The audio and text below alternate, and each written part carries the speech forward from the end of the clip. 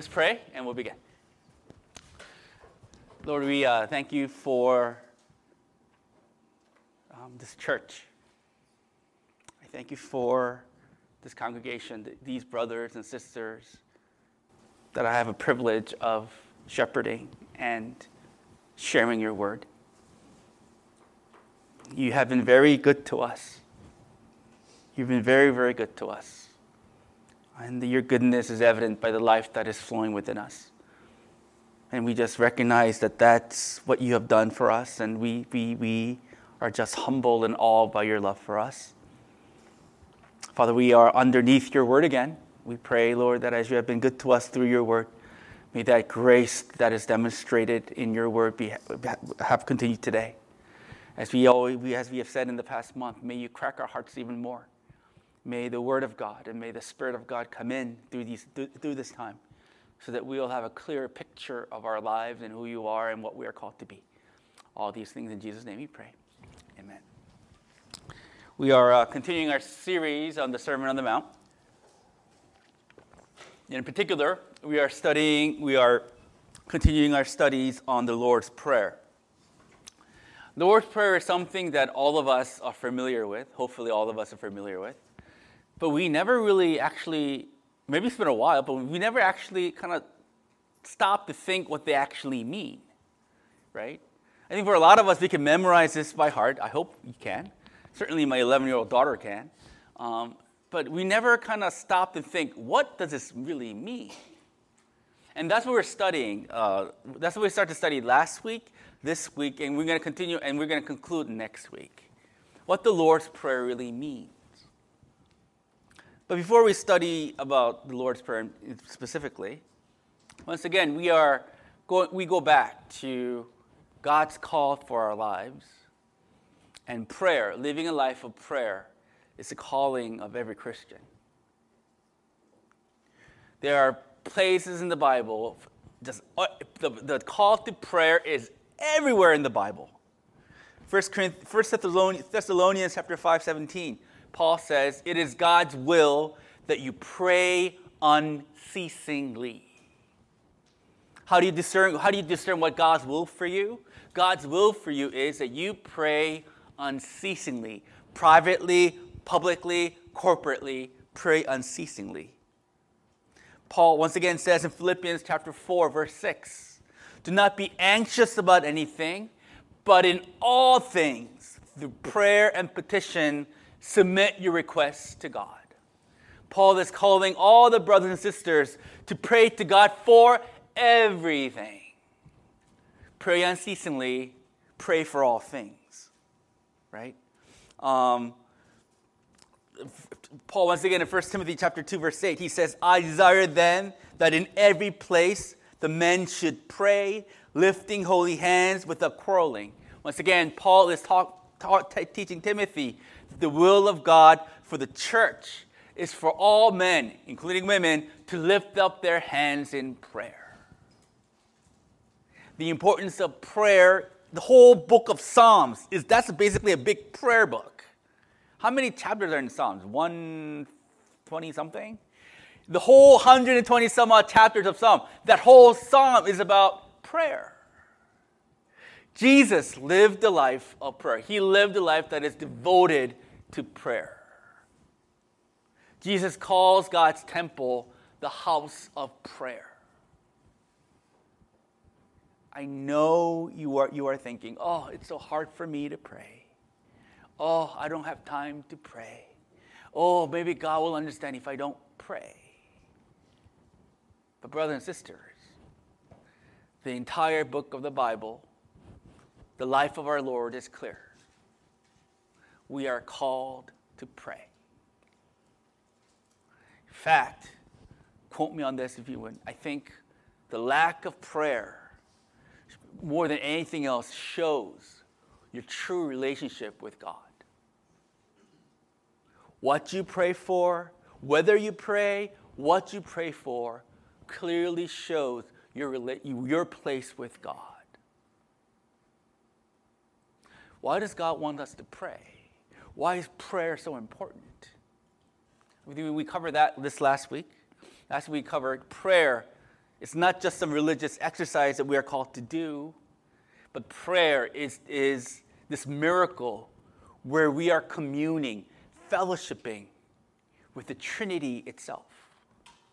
In prayer, we pray to God the Father through the Son, through the power of the Holy Spirit. We commune with the Godhead. Before there was anything in existence, there was God. There was a triune God. And in prayer, we get to directly fellowship with this triune God. That is a miracle. In prayer, we experience the miracle of fellowship.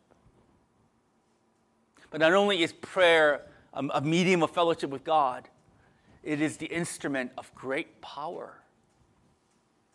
One of the main reasons why God wants us to pray, it is an instrument of great power. God moves when we pray.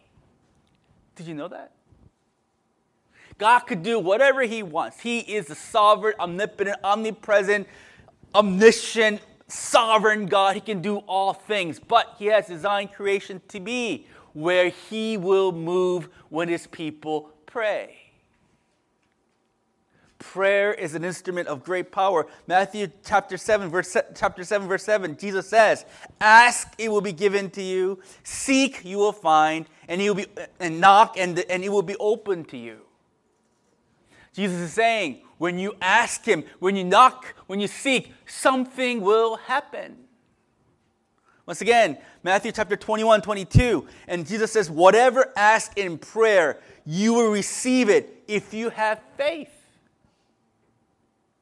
If you have living faith in Jesus Christ, if you lean on who He is more than anything else, Jesus says, "Pray, and I will give to you." Jesus is not saying pray to an empty room, pray to an empty space, and just expect nothing to happen. No. That's not what Jesus is saying. Jesus says, pray. Something will happen. Your prayers will be answered. My favorite verse, James chapter 5, verse 16. The prayer of a righteous man is powerful and effective. If you are righteous through the blood of Jesus Christ, if you are in the righteous position because of the work of Christ, James says, pray. Your prayer will be powerful and effective. The word power here means something that affects change. When the Bible talks about power, it talks about something that changes something. The prayer of a righteous man is powerful and effective. Do you know that? Have you experienced that? Have you experienced the power of prayer in your life? I don't know why God lets me have this job. I really don't. Not this job, right? I don't know why He embarrassed God. I don't know. No, I know God wants me to have. You are my gift, right? You are God's gift to me. I know that. That's true, right? Every morning when I go drive to DC, I go, why in the world would you give me this job? And I do not know why He does. But what I do know is that one of the reasons why He gave me this job, it is that I see Him answer my prayers in this job over and over and over again. I've never had a job in which I see God's visible demonstration of answered prayer. It's crazy. People yell at me all the time.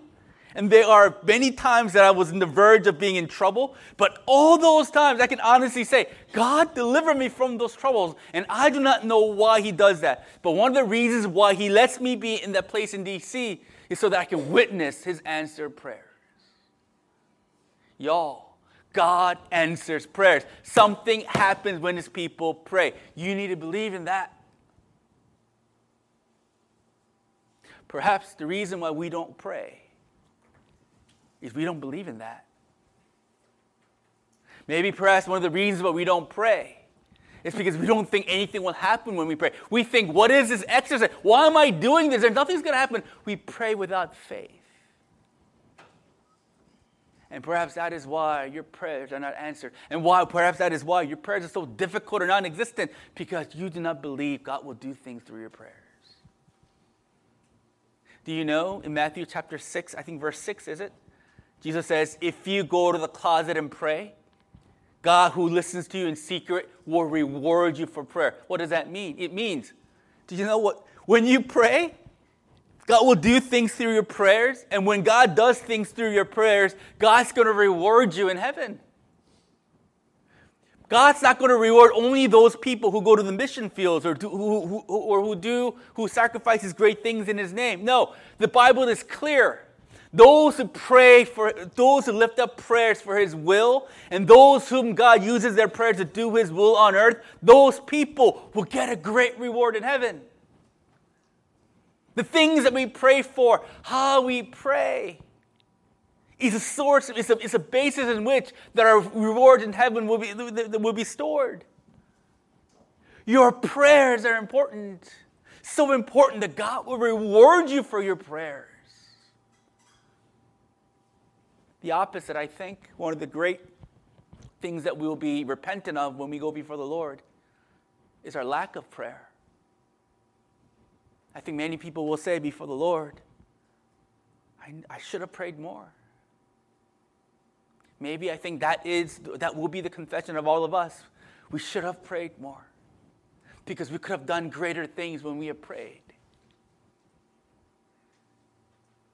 So one of the reasons why we don't pray, I think, is because we don't think God will do anything.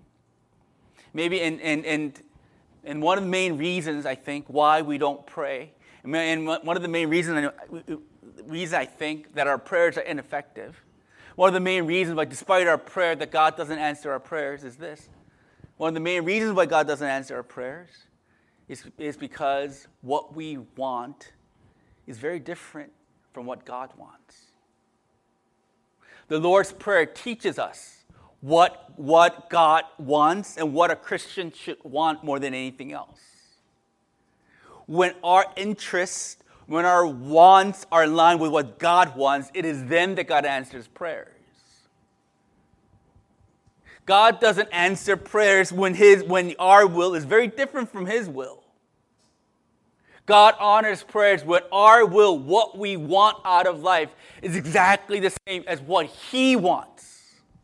When our wishes and desires and wants are in line with His wants, it is then God answers prayers. And I'm not just talking about the contents of your prayers. When I say this, some people think, okay, then what are some of the things that I need to say so that God will know that I'm in line with His will? Sometimes you think about content. When I say our prayers have to be in line with God's will, we think about things that we need to say to God in order for God to answer our prayers. That's not what I mean. What I mean is what you really want. To quote the Spice Girls, what you really want, what you really, really, really, really want in your heart has to be same as what God wants, what God really, really, really, really wants. If what you really, really, really want is different from what God really wants, I don't think you experience answered prayers much. George Mueller, guy who had 10,000 prayers answered. The guy who started an orphanage, not because he cared about orphans per se, but because he wanted to show the world that God cares about the orphans through prayer. I know, it's very scandalous, but that's what he did. He had 10,000 prayers answered.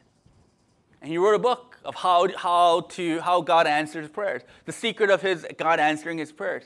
Number one thing he says, when I pray, when there's a need that I have, when there are food that the orphans need, before going to God in prayer, I open up the Bible and I search the scriptures for His will. I see sometimes he spends hours before he prays. Sometimes he searches the Bible for hours to think about what the will of God is according to scriptures, and what the promises of God that God says in scriptures. He tries to find God's promises that are related to his situation in scriptures. And when he finds it, he takes that portion of the promise in scriptures out and he prays based upon what he read. So before he prays for anything, he searches the will of God. And he makes his prayer based on the will of God, based on the truth of God. He says, I know we have needs, I know we have desires, I know we have fears, but before approaching God, before anything, he goes to the scriptures to search out the will of God, and he prays his prayer based on the will of God. His prayers are answered because what he wants is in alignment with what God wants. His prayers are so in line with God wants that even when he was praying for his wife who is sick, he based his prayers on Scripture. He was married 2 times. His first wife died, right? I think 2 of his children died before him. He lived until 90-something. And he lost 2 wives. He lost, I think, 2 or 3 kids. When his second wife, whom he loved, he says when he saw her, she gave him great joy. You ever feel that way, guys? When you look at your wife, you, such joy. Yeah? Yeah? Some of you know what I'm talking about. Other, shame on you, right? You look at your wife. It's not like, oh, here she is. No. Oh. Right? That's not me. My heart skips a beat when I look at my wife. It really does, right? When he looked at his wife, oh, he loved her so. Gave him such joy. But she became sick, and she was on his deathbed. What did he pray for? He searched the scriptures, and he found a promise where it says, like we sang today, for you make all things work together for my good, right? He searched that verse, and he says, according to this verse, God will give me all things that are good. He will give me all things that are good. If it is good for me that my wife lives, so be it. But if it's good for me that my wife be released from her pain and to go to heaven, so be it. His wife passed away, but he praised God for his goodness. That's a man whose interests is in line with who God is. Is your interest aligned with who God is? Is what you want same as what he wants? That's the question. What does a Christian want? Next week's sermon is about what a Christian needs, right? This week's sermon is about what a Christian wants.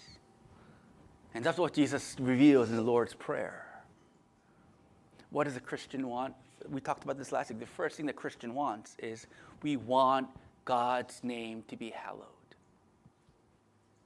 For a Christian, for those who know God, we know that the most important thing in life is for God's name to be hallowed. What does it mean to be hallowed? For God's name to be revealed and for God's name to be glorified. God's name is his identity. When his identity is revealed, when his identity is glorified, when his identity is praised and honored, what happens to a human heart? The human heart starts to live. Look, I haven't seen this movie, but, because I don't like fantasy so much, right? The Chronicles of Narnia, The Lion, the Witch, and the Wardrobe. Have you seen it? Yeah, I know some of you seen it, right? And I haven't seen it because I tried, but I fell asleep. So what I usually do, I just see the beginning part of the movie and I go to the end part of the movie. That's what I really do, right? That's what I do with all Netflix movies. See the first episode and the last 10 minutes of the last episode, and I think it's a really good show. I still do that, and I do that with the movies that I watch, right? That I don't want to watch. So Chronicles of Narnia, I watched the first 10 minutes, I go, I'm going to fall asleep. Because there was this goat dude running around. I don't know what that goat dude was, you know what I mean? And so, I don't want goat dude. So I turned to the end of the movie. And Lion, Witch, and the Wardrobe is C.S. Lewis's fable based on the gospel, right? And Aslan, the Jesus figure, right? He dies, right? Spoiler alert, he dies. And he's resurrected 3 days later. And what happened at the end of the movie is, when Aslan is resurrected, the whole land, which was covered in coldness, ice Ice represents, coldness represents like death and, isolation, depression. When Aslan resurrects, the entire land that was once covered in ice and snow becomes full of blooming flowers and green. The land that was just gray all the time, when Aslan resurrects, it becomes colorful, vivacious, and living. And that is an example of what happens when God's name is revealed. When God's identity is revealed in your heart, when God's name is revealed in your mind, when you start to praise God for who He is, what happens to you? Your heart finds spring. Your heart finds life. It does. I can't explain. It does. There's nothing like it in the world that will rejuvenate your dead, depressed, cold hearts into life again. But when Jesus Christ is revealed, when the name of Christ is revealed, your dead heart lives again. Don't we have that song? Now my dead heart is beating, or something like that. Don't we have that song? It's true. When the name of God is hallowed in your heart, in this world and your heart lives again. There is nothing like it in the world that will make your heart live again. There's nothing like it in the world that can compare to your heart living again than God's name to be hallowed. Not works, not careers, not achievement, certainly not romantic love can rejuvenate your heart to life, but for when God reveals Himself to you. It is certainly true. Single people. We have very successful married people in our group. Did you know that? Sometimes I visit their homes and I go, whoa, good house. And they have good careers, they do. And they have lovely families, right? But single people, ask these married people with good jobs and good houses if they are not depressed, if there's no darkness in their lives. They'll say, what are you talking about? Certainly there's darkness. And these guys have achieved it all. Super cute kids. Super nice house in the suburbs. Impressive careers. And if you ask them, do you want for nothing? They'll say, what are you talking about? What destroys darkness out of your heart and mind is for the name of God to be hallowed. The second thing the Christian wants is for God's kingdom to come and for His will to be done. What a Christian wants more than anything else is for His kingdom to come, not your kingdom, for His will to be done, not your will. Though His kingdom come, His will be done on earth as it is in heaven. That's what a Christian wants more than anything else. Do you know why you're so anxious all the time? Can I tell you? It is because you're worried about your kingdom and your will. You're so focused on your kingdom, your will, that there is no room for God's kingdom and God's will. That is why you worry. The Christian wants God's kingdom to come and His will be done. What does it mean for God's kingdom to come? What does it mean for God's will to be done? What is the kingdom of God? The kingdom of God is the kingdom where God rules and reigns, where God is sovereign. That's what a kingdom of God is, right? Kingdom of God is where God rules as king. Because God is sovereign, God is omnipotent, omnipresent, omniscient, God rules everything, right? The kingdom of God is where God rules, and God is the one who is sovereign. He rules all. He creates all things. He sustains all things. God rules all things. From the tiniest, smallest molecule that is basis of existence to the expanding universe that expands 51 miles per second. Did you know that? Did you know the universe expands 51 miles per second? I researched this, right? From the very tiniest microscopic building blocks of existence to the expanding galaxy, to the expanding universe, everything in between, God rules all. Abraham Kuyper says, there is nothing in the universe where Jesus cannot say, it's mine, it's mine, it's mine, it's mine. Jesus lays claim to everything. Everything belongs to him. Everything is ruled by him. Do you know this?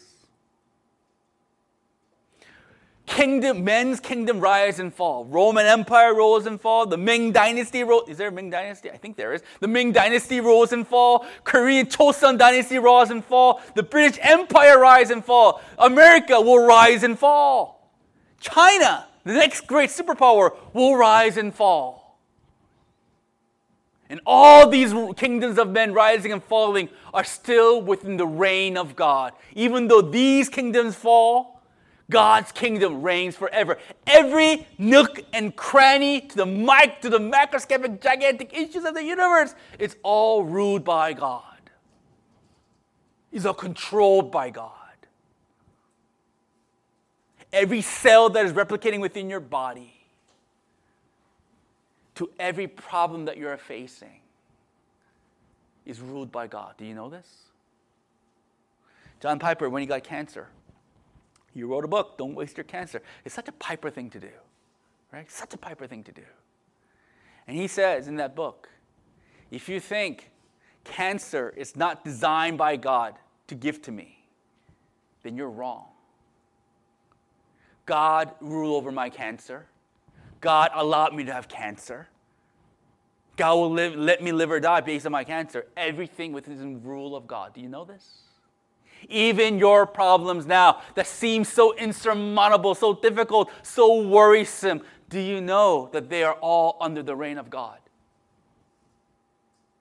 The careers that you do not want, the difficult people that you're surrounded with, the things that you do not have, the things that you have that are causing you problems, everything that you have is under the reign of God.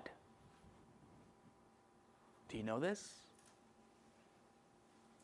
There's nothing that escapes him. He is king over all. God's will is supreme above all. God does as he pleases, the psalmist says. Everything in the universe, everything in your life unfolds based upon his strategic planning, based upon his great insights, and based upon his moving hand. Everything in life is based on his will. Even the seemingly bad things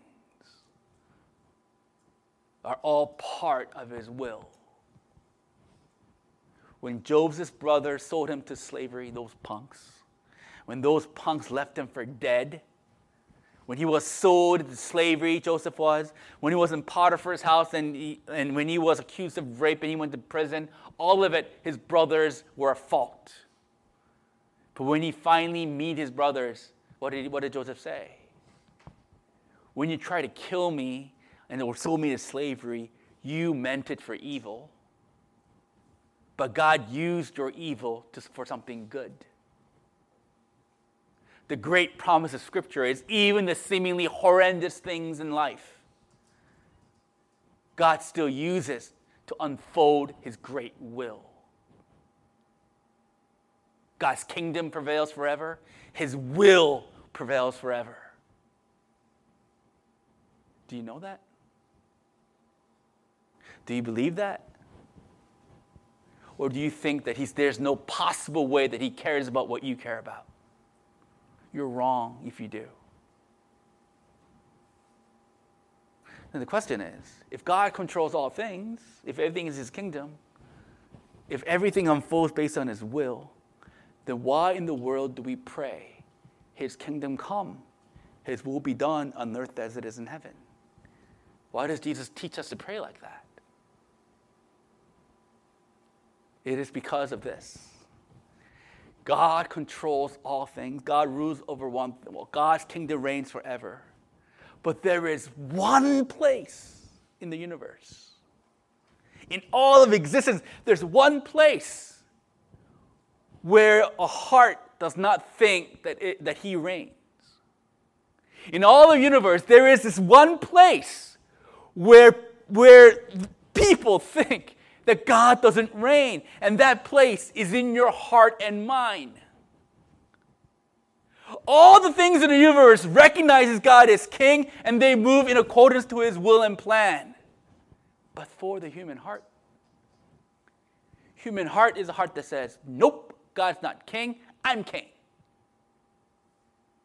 Nope, he doesn't reign, I reign. Nope, his plan is not important, my plan is important. That is the one place in all of existence where we do not recognize his sovereignty and his will is in your heart and mind. Paul Washer's quote, right? God says, let there be light, and there was light. Let there be stars, and there are stars. God says, let this constellation move there, and the constellations move. God tells the human heart, worship me. And the human heart says, no. The human heart is the only heart that says, my kingdom is important. My will is important.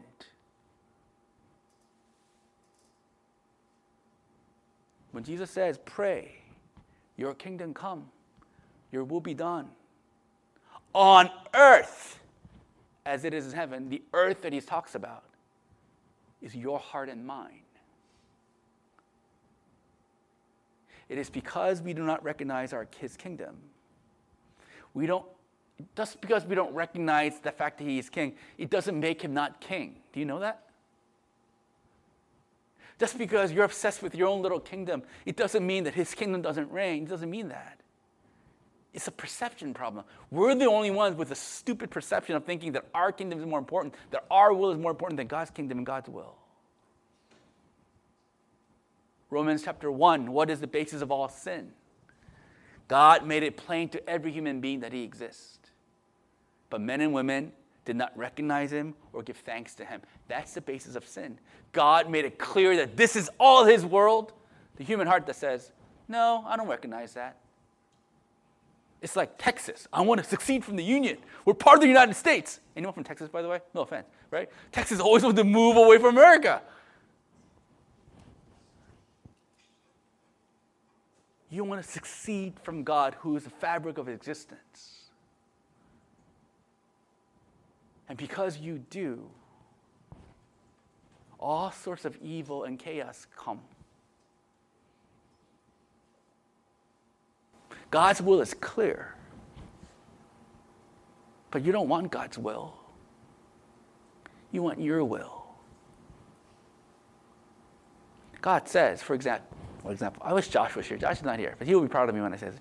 God says, take care of the environment. This world is a gift. You are a steward of this world. Take care of it. Oh, it's so hard throwing plastic bottle in the recycle bin. It's so hard. Oh, this plastic, it's so convenient. Oh, this paper straw, ugh, I don't like it. I like the plastic straws. Oh, it's so hard. God says, honor the human being. Cherish and honor and respect the human being. Oh, it's so hard. That person's a jerk. It's so easy to make fun of that person. Oh. That person's mean, so I'm going to talk bad about that person. Oh. God says, have beautiful sex with your spouse. Have God revealing sex with your spouse. We say, no, but I have needs, God. Biology calls.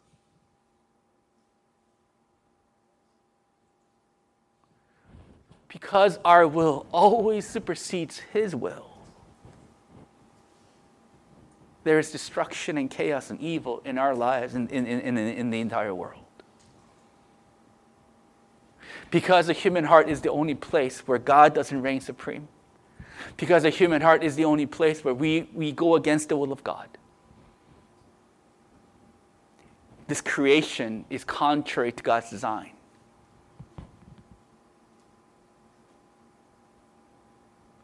when Jesus says, pray that God's kingdom will come, he's saying, pray that men and women will become children of God, where they will start to see that this is God's kingdom and that God's will is supreme.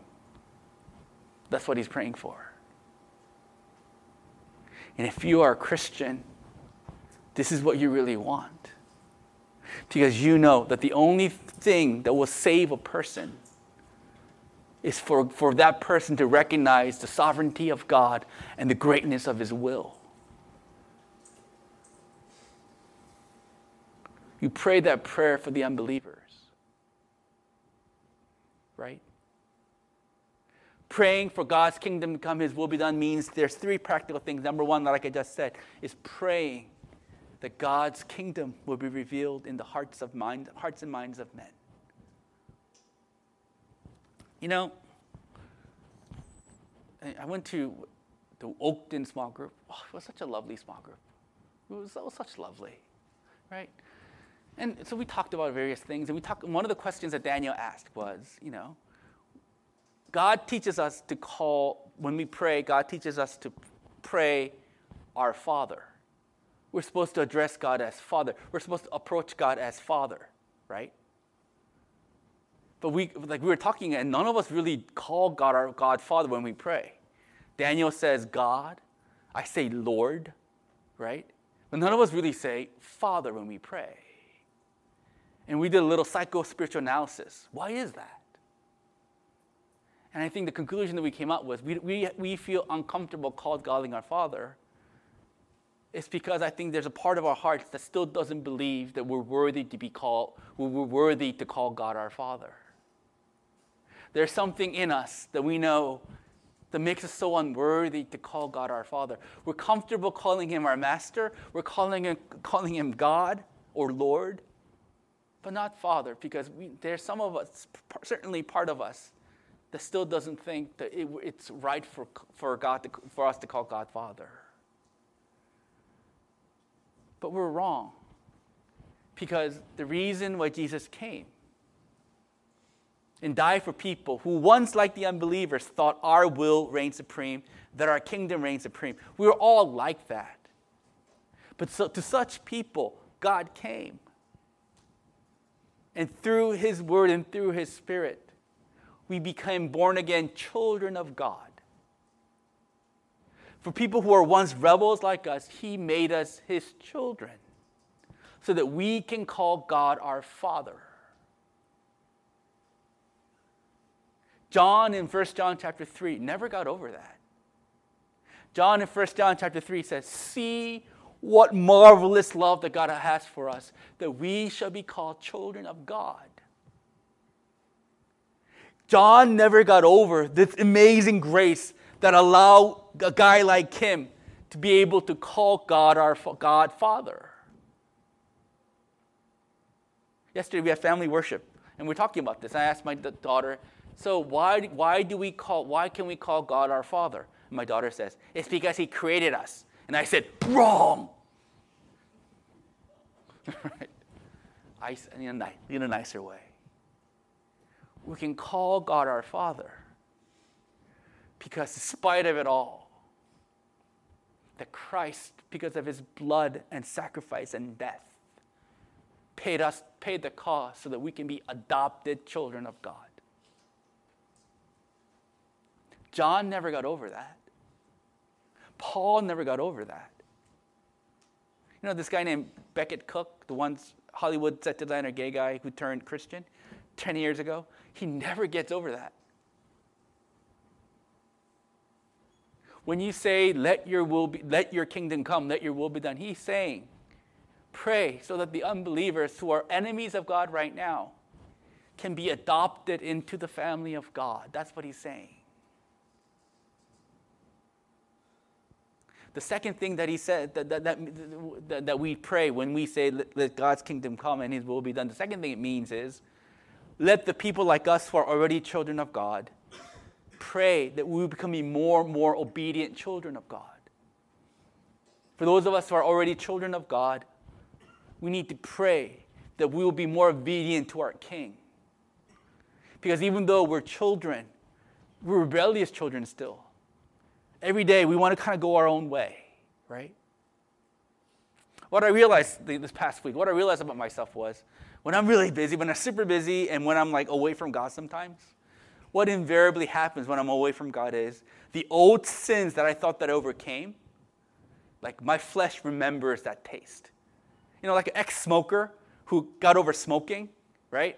Who got over smoking, hasn't smoked in like 10 years, but like when he goes to a certain environment, like a kalbi house or something, right? And when he sees like Korean guys drinking soju and stuff, the old desires come back. I think that's what happens to me sometimes. When I'm far away from God, sometimes, not too far, but when I'm far away from God, like this old sin that I thought that I overcame, that desire suddenly kind of comes back. And I want to be rebellious. God says, when you pray God's kingdom come, he's saying, pray that the people of God will become more obedient children of God. So when you say, let your kingdom come, you're praying that your brothers and sisters in Christ will be more obedient children to the King.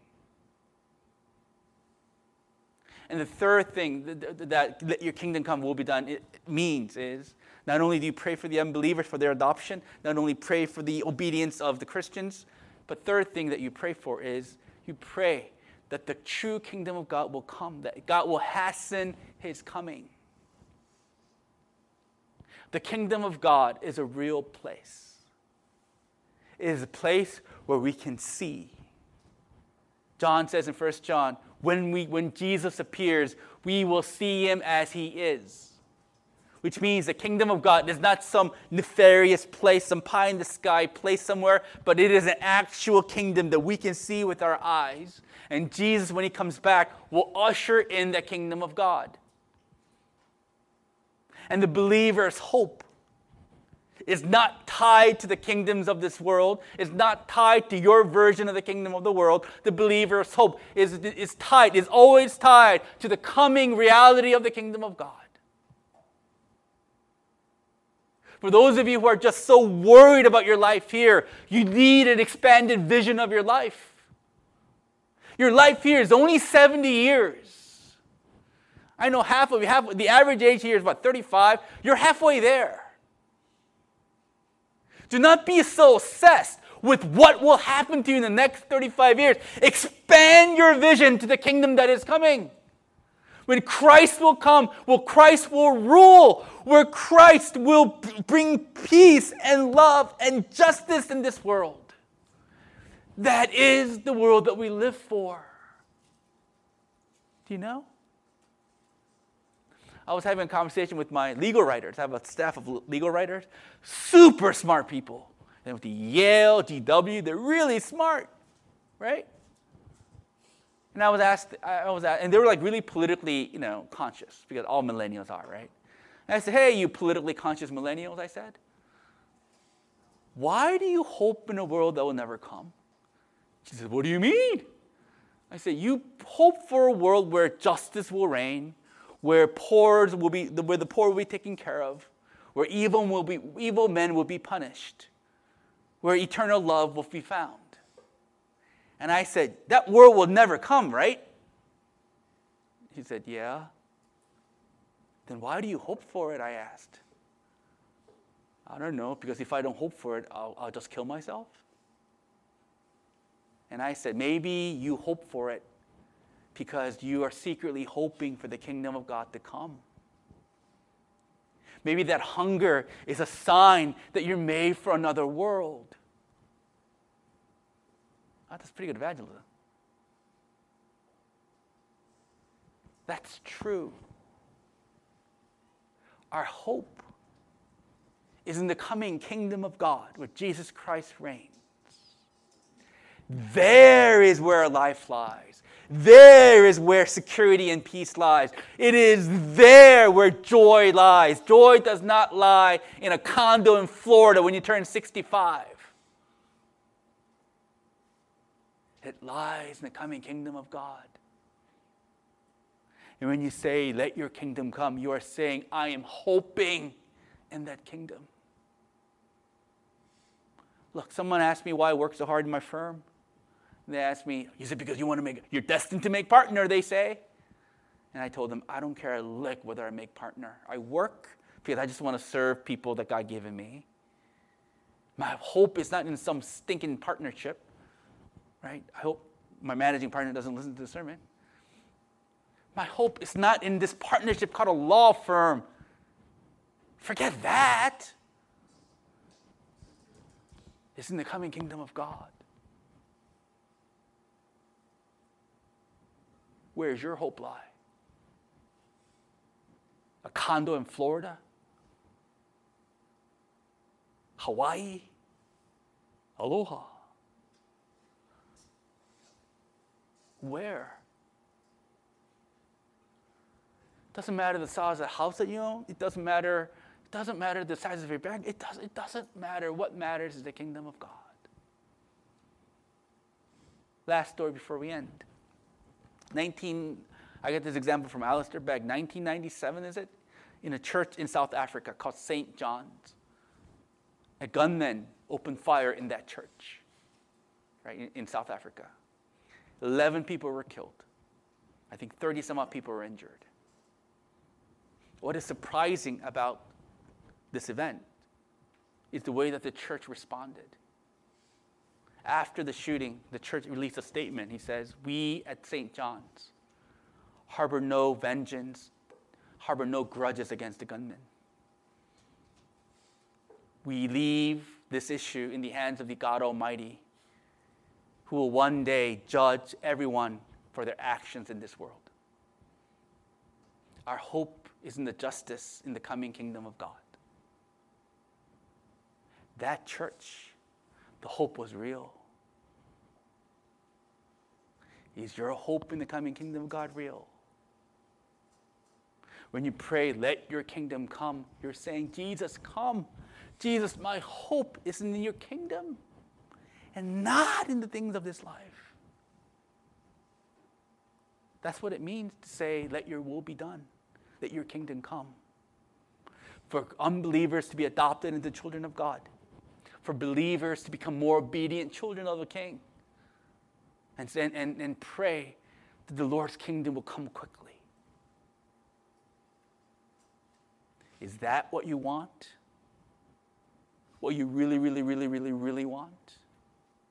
Let's pray.